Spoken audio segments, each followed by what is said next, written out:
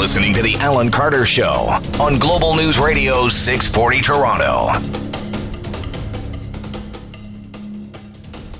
Welcome to Monday, and thank you so much for spending some of your time with us this hour. The world perhaps is coming to an end, but we have edibles, so it all balances out.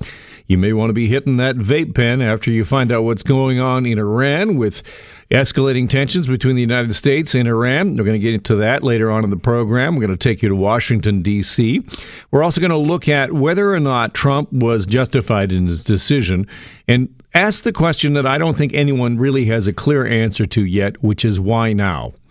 Why take out the general now, the Iranian general now, at this point when obviously he would have been a target for many years, and as Trump has himself said, should have been done years ago. But why was it done now, and what does that mean?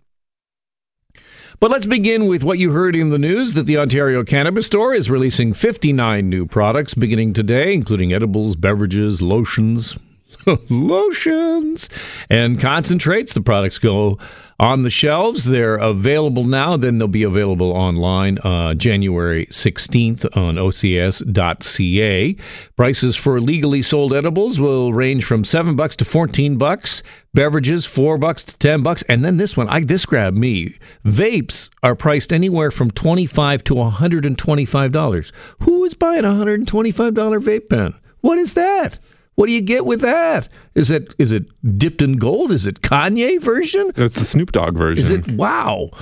Dr. Lawrence Lowe here next, saying that users have to be really super careful when it comes to edibles because, you know, those doses of 10 milligrams of THC in a product, you might pop one of those in and you go, I don't feel a thing.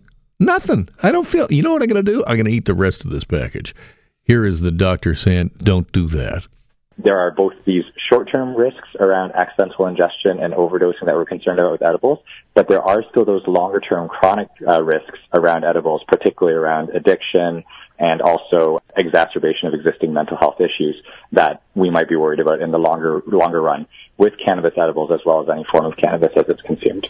That is Dr. Lawrence Lowe, and he published a report in the Canadian Medical Association Journal talking about the risks of edibles. And what he's talking about there in terms of risks of addiction, cannabis and THC addiction, the science says that it is very low. 5 to 10% of those that take THC are at risk of getting addicted. Obviously, that's considerably lower than anything like smoking or any other drug. It has a very low addiction. But it does do a couple of things. One, there is a risk of it. And two, there is the potential, as you heard the doctor talk about, of exacerbating already existing mental conditions. There is some evidence that that THC can heighten or encourage all kinds of mental health disorders. So that's something you got to keep in mind if you're thinking about, well, let's go down to the OCS and let's go down to the local cannabis store and get ourselves some edibles. Over the course of the hour, I want to hear from you. I want to hear about your edible story. Have you ever eaten too many of them? I know you've got stories. Call me and let me know about your edible story. Would you take them? Are you concerned about people just popping a couple of gummies and getting behind their Ford, truck and getting out on the roads? You worried about that? 416-870-6400, star 640 on your cell.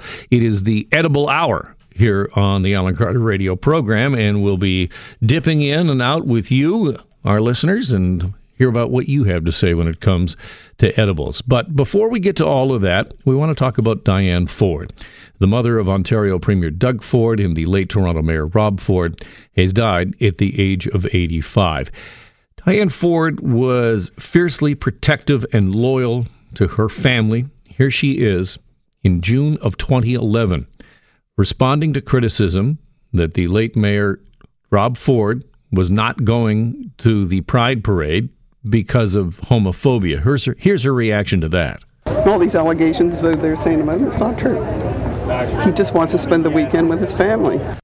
You may recall that there was quite a bit of controversy back in 2011 when Rob Ford, then mayor, decided that he would not attend any Pride events whatsoever, saying that this was the weekend that he was away with his family. My heart breaks for my son. It really does, because he has been attacked. was one of her quotes in an exclusive 2013 interview.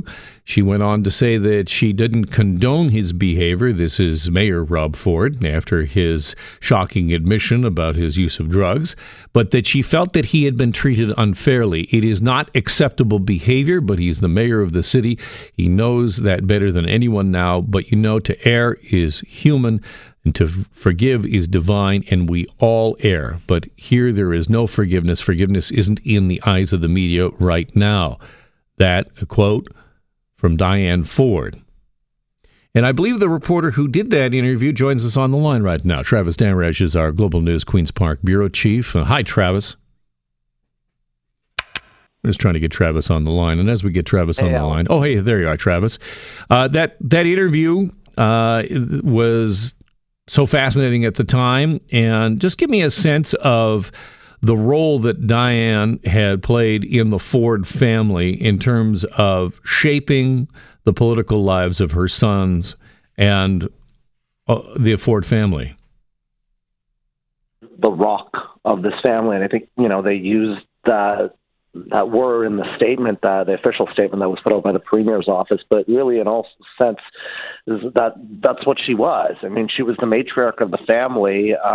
When there was any issue, Diane Ford was there, and she was someone that everyone could turn to count on, to be that steady force within the family. And, I had spoken to her several times throughout covering Rob and throughout covering Doug. And she told me at one point, she said, this is a family that closes ranks when there are issues. And you really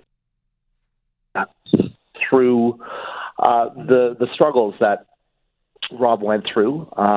She was always there by his side. And, she was a strong mother, and, you really felt that. I had an opportunity to meet with Diane Ford on the night that Rob passed away, and I it was just a private meeting, myself and her, and you could feel her grief. I mean, this was really painful, and it was painful for her to see everything that was said about her son in the media. Politics aside, you have to be feeling for the Ford family right now. Absolutely. And one of the things that happened after Rob had passed away, when all of a sudden the leadership of the Progressive Conservative Party opened up, Doug Ford announced his intention to run for the leadership from the basement of his mother's home. You may recall that. And in the wake of that, there were many jokes and snickers, and I will plead guilty to making a number of those jokes myself. But what Doug Ford said in response to all of that is, laugh all you like.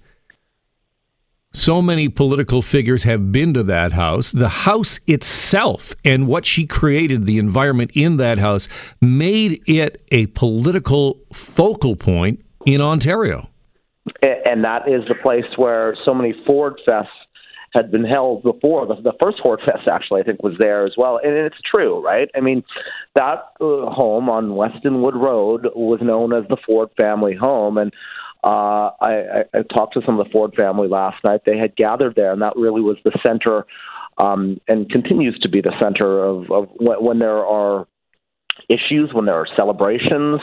When Rob was going through his troubles, that is where the Ford family gets together, and where, political folks of all stripes have gotten together to meet with the Fords, and that is something that you're seeing once again. I want to read to you Kathleen Wynne, former premier, who had lost her father. John Wynne died in the summer of 2019, summer of last year. Kathleen Wynne tweeting, condolences to Premier Ford at this time of sadness. I know your mother, Diane, was close and important to you and will be dearly missed by you and your family. A classy response there from Kathleen Wynne, who knows firsthand about losing a parent very recently. And interesting really here, Travis, to talk about how much Diane Ford really has shaped politics in this province. And the other thing that I'm thinking about right now, Alan, is that she really, it's very easy to look at Rob Ford as the politician, to look at Doug Ford as a politician and see them as kind of figures that are out there. Diane Ford humanized these people and made folks in the public think about that this is their mother, right? I mean, she brought it back to, well, this is an actual human being that everyone's reporting on that's going through some addictions problems right now. Yes, he is the mayor, but he's also my son. And she was a constant reminder of that. Travis Damraj is our Queen's Park Bureau Chief, talking about the passing of Diane Ford. Always great to have you on the program, Travis. Thank you so much.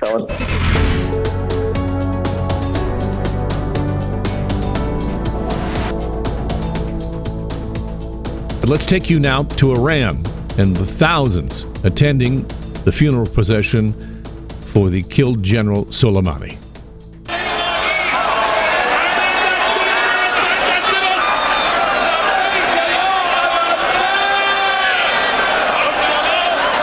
The size of the crowds that we're seeing on television are enormous. We're also seeing visuals of Iran's supreme leader shedding a tear at the funeral. And here, this man in the crowd promises revenge against the United States for killing one of Iran's leaders. Trump made a big mistake. He killed our hero, the best man who could fight against ISIS. The United Nations Atomic Watchdog Agency now says its inspectors are continuing to monitor and verify Iran's activities in terms of trying to build nukes. This after Tehran announced it would no longer abide by the limits of the 2015 nuclear deal with world powers in response to the U.S. killing of its top military commander. So all of that, increasing worries about the possibility that Iran may be enriching uranium, may be closer to getting a bomb. Those are some of the developments today. Reggie Cecchini is with Global National and is a Washington Bureau correspondent. Joins me from Washington. Reggie, thanks for joining me again. Happy 2020. So what's the response from Washington at this point in terms of both Trump and the Democrats? Well, look, Republicans and Democrats are aligned on the killing of Soleimani, or at least on the taking out of what was perceived to be what they claim to be a very evil person who had the blood of tens of thousands of civilians on his hand over the last number of decades. But Republicans are falling in line with the president, saying that this killing was justified. Democrats continue to fight back to say, was it actually justified? Did the president overstep his grounds by carrying out this airstrike in a sovereign country that was not Iran, and has kind of like further destabilized what was already an unstable region? So there are a number of questions as to what the president was thinking, who was feeding into the president's mind, and what could possibly be the next step if we end up seeing any kind of retaliation out of Iran or any of its proxies. We have, Reggie, seen some reporting over the course of the weekend that suggested that there was a list of options presented to the president by the Pentagon, and that the president chose the assassination and the killing of Soleimani, and that shocked Pentagon officials that they didn't believe he would pick that. What do we know about that?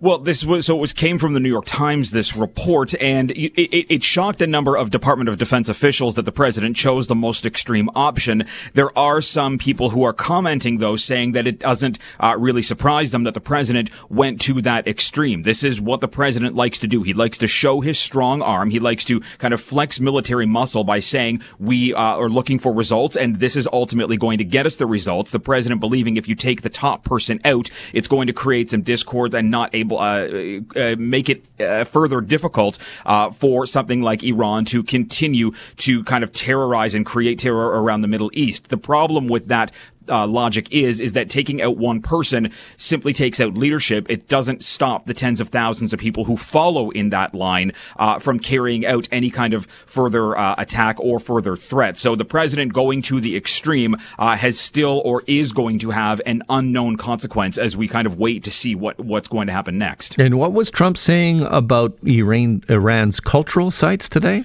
Well, the president is saying that he has 52 different sites that he would target if Iran decided to increase its threats against U.S. interests or U.S. Persons that are in the region. And he said some of them are culturally and significantly important, and he would go after them. He repeated that again on Air Force One last night during a gaggle, saying, if Iran can kill our people, why can't we go after them? The problem is the International Criminal Court in 2012 prosecuted the then leader of Al-Qaeda for destroying religious artifacts in Timbuktu, and because of that, it opened up a new ability to charge for a war crime. So if the president was to go and destroy something that was culturally significant to a country that had nothing to do with an attack, that would violate international law. It would also violate U.S. military law that says things have to be done, in essence, eye for an eye, and your attack against someone can't be greater than the crime that was originally carried out. Reggie Cecchini from Washington with the latest from there. Thank you so much, Reggie. Thank you, sir. I want to move now to Jim Moore, who is the Director of Political Outreach at Pacific University, for more analysis on what is motivating the president and whether or not this is a rogue commander in terms of the United States who has decided to go much deeper than his advisors would want, and what perhaps is going to play out in the weeks to come. Welcome, Jim. Good to be with you. What is your perspective in terms of this sort of belief that Trump here is acting as a rogue operative? Well, I think that's exactly right, but it's also exactly what his presidency is all about. He was rogue just a few months ago in terms of Iran. Remember, there were attacks and there were ideas that the United States was going to send cruise missiles and things into Iran. Everybody was ready for it, and then the president surprised everybody and pulled back right at the last moment. So this is kind of the reverse of that. The president went after Soleimani, got him, and is now threatening to do more things in Iran. So it fits in with what he has prided himself on in his presidency, which is he is the decider, he's the one who makes the difference, and he's going it alone. You raised the fact that the president called off that attack with just minutes to go, and he was widely praised for that. And then I will take that example and then also the recent example of the killing of al-Baghdadi, in which, again, the president reaped praise for that. Do you think that those two things played into the decision of President Trump to go ahead with this missile strike? I think so. He is got two things going on. First of all, he really responds to his supporters very quickly after those two events, and I expect him to do it any moment now. He goes off to a campaign rally, and he gets great feedback from the people who support him. So that's one thing. The other thing is, in both those previous cases and in this case, he's doing what he can to do exactly the opposite of what he thinks Barack Obama would have done. Remember, Obama, especially in Syria, had a famous red line. Syria crossed that red line with chemical weapons, and Obama didn't do anything. And so the president prides himself on saying, here's the lines, let's go beyond them, there's going to be reprisals. What do you make about the inclusion of possible Iranian cultural sites in this escalation? Well, it would take it to a whole different level. People may remember in the early 2000s when the United States invaded Afghanistan, the Taliban were on the run. One of the big things was the Taliban had destroyed the giant Buddhas in Bamyan, the giant things you saw carved in the cliff. And that was seen as a crime against all of humanity because of the cultural side of it. Trump targeting cultural things in Iran will be something along those lines, as well as what your previous correspondent was talking about with the 2012 Timbuktu issue. So it would raise it to a whole different level. The president would lose support internationally, but once again, inside the country, the people who support him would be right behind him because they don't think Islam is a legitimate religion. We have seen Iran's supreme leader shedding a tear at the funeral procession today. We have heard more vows of revenge to come from the Iranian government. What do you suspect Iran will do? There is an enormous amount of pressure within that country for that administration to act in some kind of demonstrative way. Right. We may have seen the first thing yesterday. A U.S. government website, kind of a low-level site, was taken over with a pro-Iranian image on it. But I would expect to see attacks. cyber warfare is nice, but attacks are what gets publicity. Attacks are what people can see. And so that's why the U.S. government, as well as the Canadian government, has been basically saying, if you're not involved here in Iraq, get out now. So that's what we're really looking for. The key thing is it the relatively weak Iranian military? So, for instance, are there attacks on tankers in the Gulf? Or is it more along the lines of what we would call terrorism, the Al-Quds force, doing things with IEDs or kidnapping people or whatever it is inside Iraq where there are lots of U.S. forces? In the past, we have seen proxy operatives operating on the behalf of Iran and Iran having, deniability. In this case, Iran will want to take responsibility. Yeah, absolutely. I wouldn't expect to see something, for instance, Hezbollah in Lebanon, the part of it that's really closely allied with Iran. I wouldn't expect to see them do something there. That's not direct enough. Iranians, especially today, Iranians want revenge.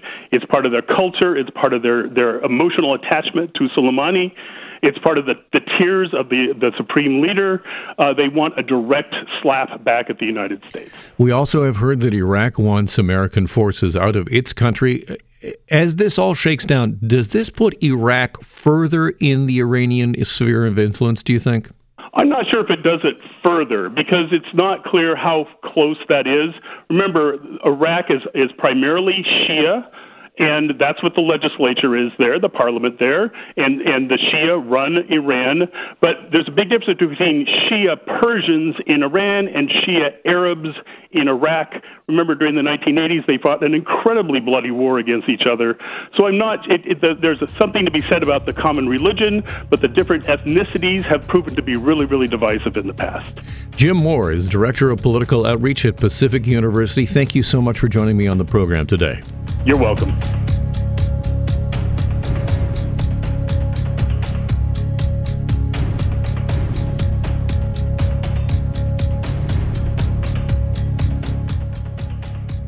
Welcome back to the program. A quick update on the Ontario Liberal leadership race. The numbers are out. 37,831 members of the Ontario Liberal Party will choose the next leader. That'll happen in March.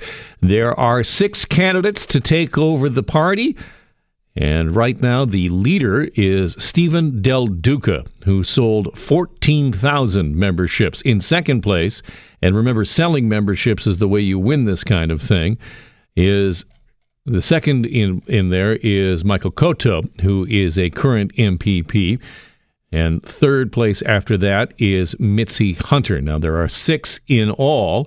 And keep in mind, the last time we checked on the polls, that in this province, it is the leaderless Liberals that are often outpolling anybody. They're outpolling Doug Ford. They're outpolling Andrea Horwath. So it'll be interesting to see how that all shakes down. But that is what we have in terms of leadership membership numbers. Are you interested in a new television? Tens of thousands of people are descending on LA this week for the CES, that is a Consumer Electronics Show.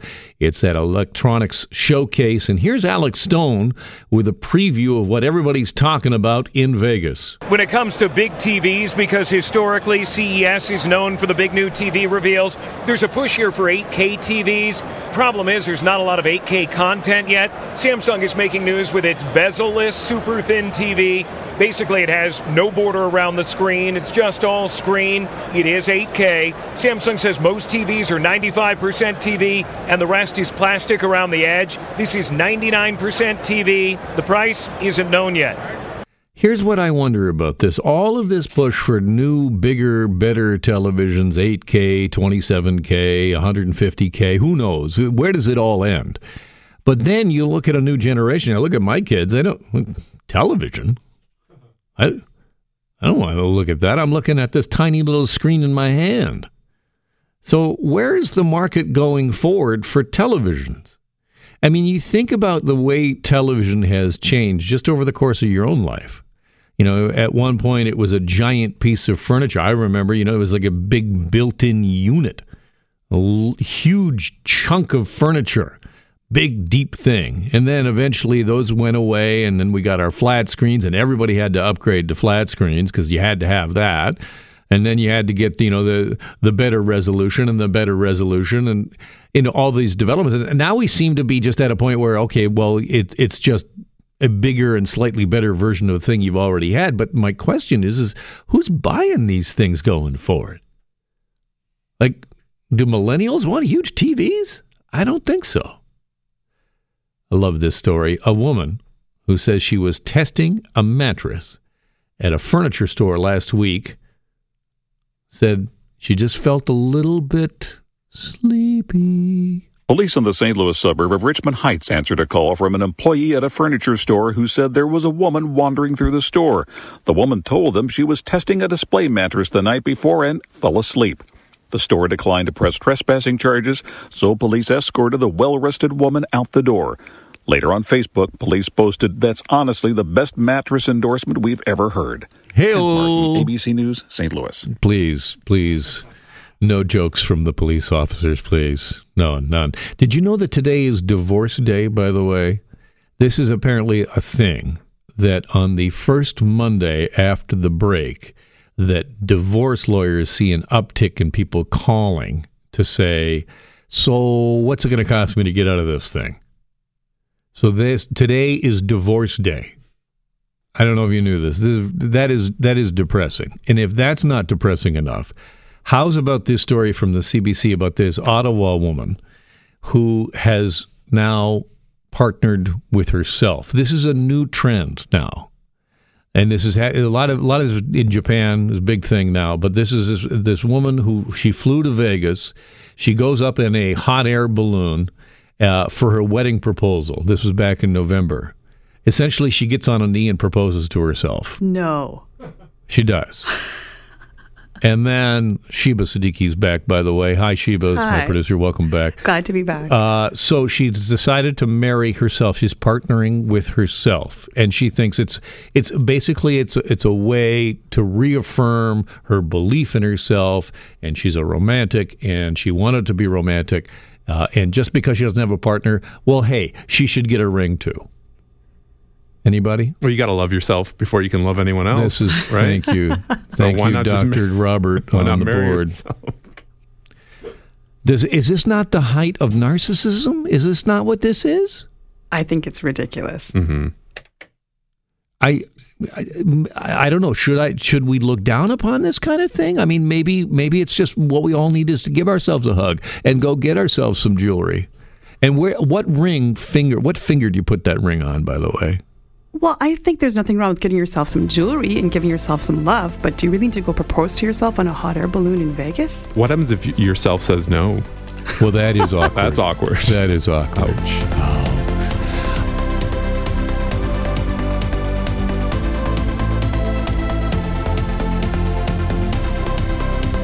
Welcome back to the program. I'm not sure if you watched little Golden Globes last night. Really, for me, the only reason to watch the Golden Globes is to watch an atheist get up there and just skewer everybody. Ricky Gervais, one of my absolute favorites. He kicked it off by saying this is the last time he's ever going to do this kind of thing.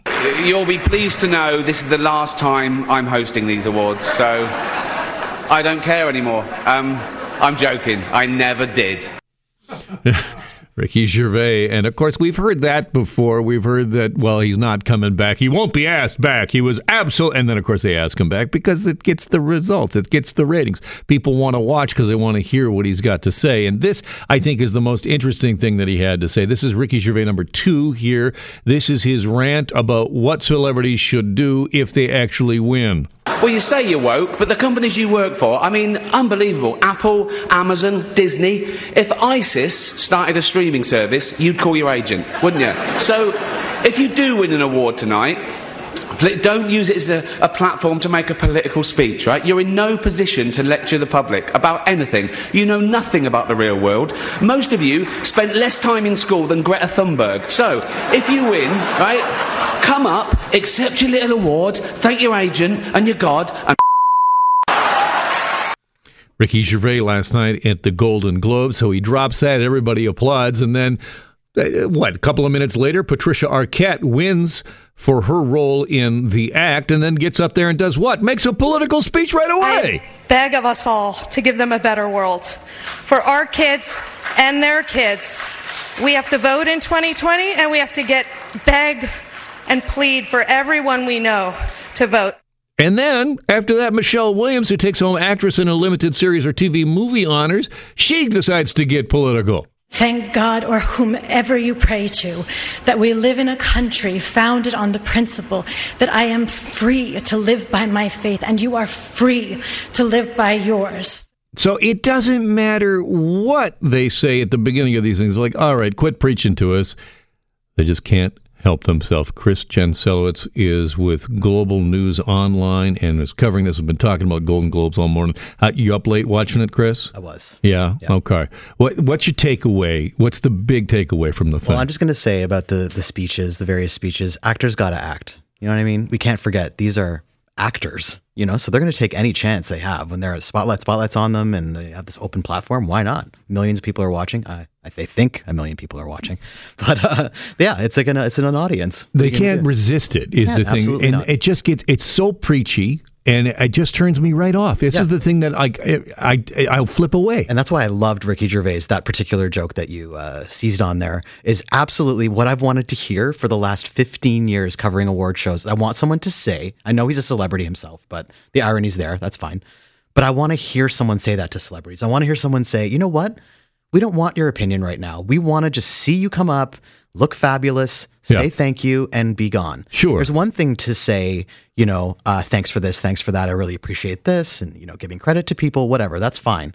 But when it comes to moral and ethical preaching, it just crosses a line where you're just like, you know what, I don't want to hear this from you. You make millions of dollars a year, I don't care. Well, here's Joaquin Phoenix preaching to his fellow actors about I don't know what he was talking about, something about not traveling in private jets. Sometimes we have to take that responsibility on ourselves and make changes and sacrifices in our own lives.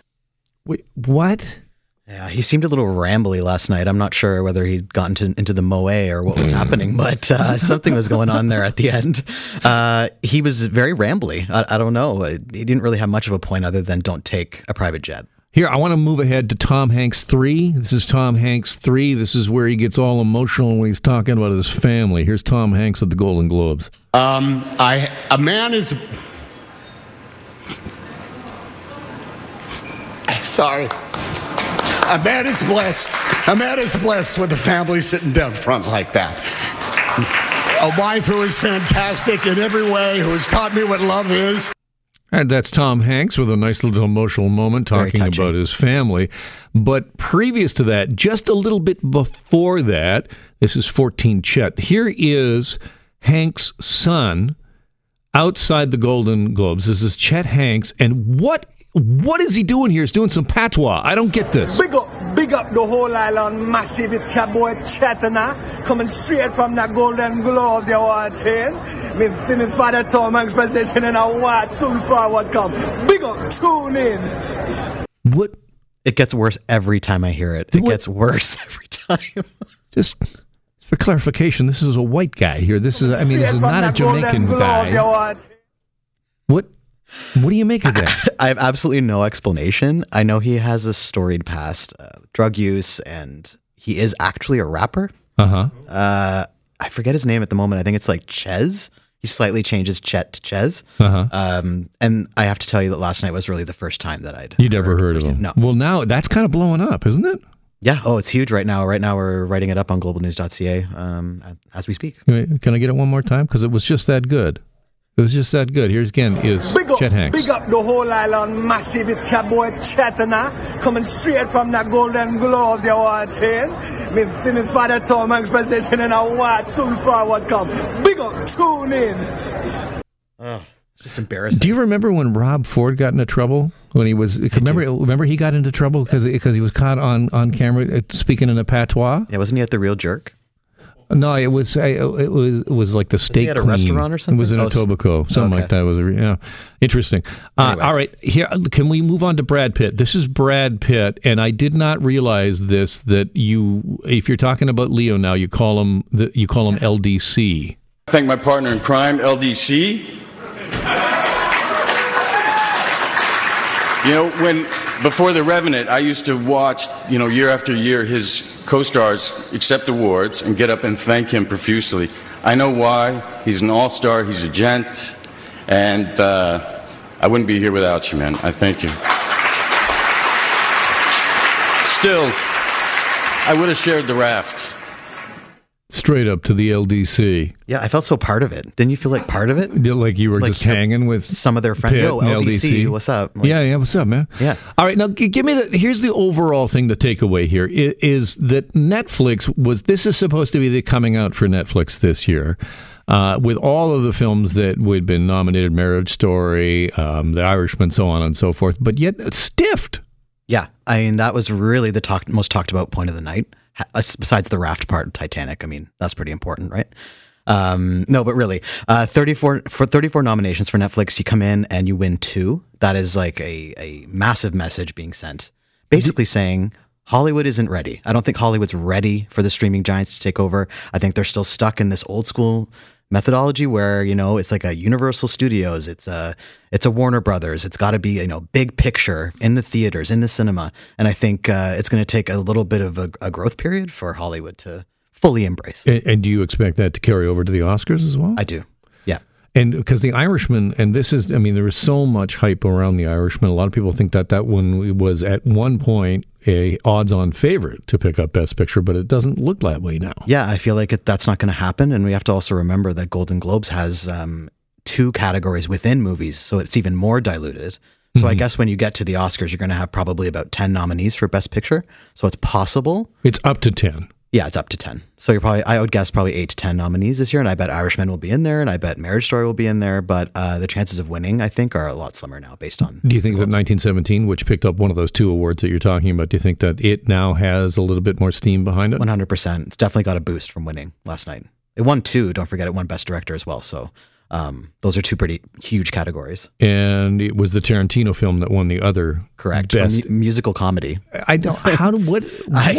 I don't know. I don't know how to tell you how they divide it up category-wise. It's always, every year, there's always some question mark about why is this here, why is this there. So it's just to include everything, I think. They just kind of cram it in. Mm-hmm. So, yeah. All right. So coming out of this, what are you betting now in terms of Oscars? Where's your thinking? The Oscars are the Academy is generally more in the box, shall we say, a little bit less likely to break boundaries, whereas Golden Globes, there's some weird wins last night. So, it's willing to take chances a little bit. So I think with Oscars, we're going to get an even more restrained, maybe a more dull show. It'll be Gervais-less, that's for sure. So, are we gone hostless again this year? Is that what's happening? As far as we know, no host. It'll be a multitude of celebs probably just dipping in and out. Our favorite thing. Yeah. For 4 hours. Can we get Chet on for 4 hours? Could we get a little of this on for 4 hours? Big up the whole island massive. It's your boy Chetana coming straight from the Golden Globes. You want saying? Me father Tom Hanks presenting in a what soon forward come. Big up to I can't hear it anymore. What is he thinking? I don't know if he was. What is he even?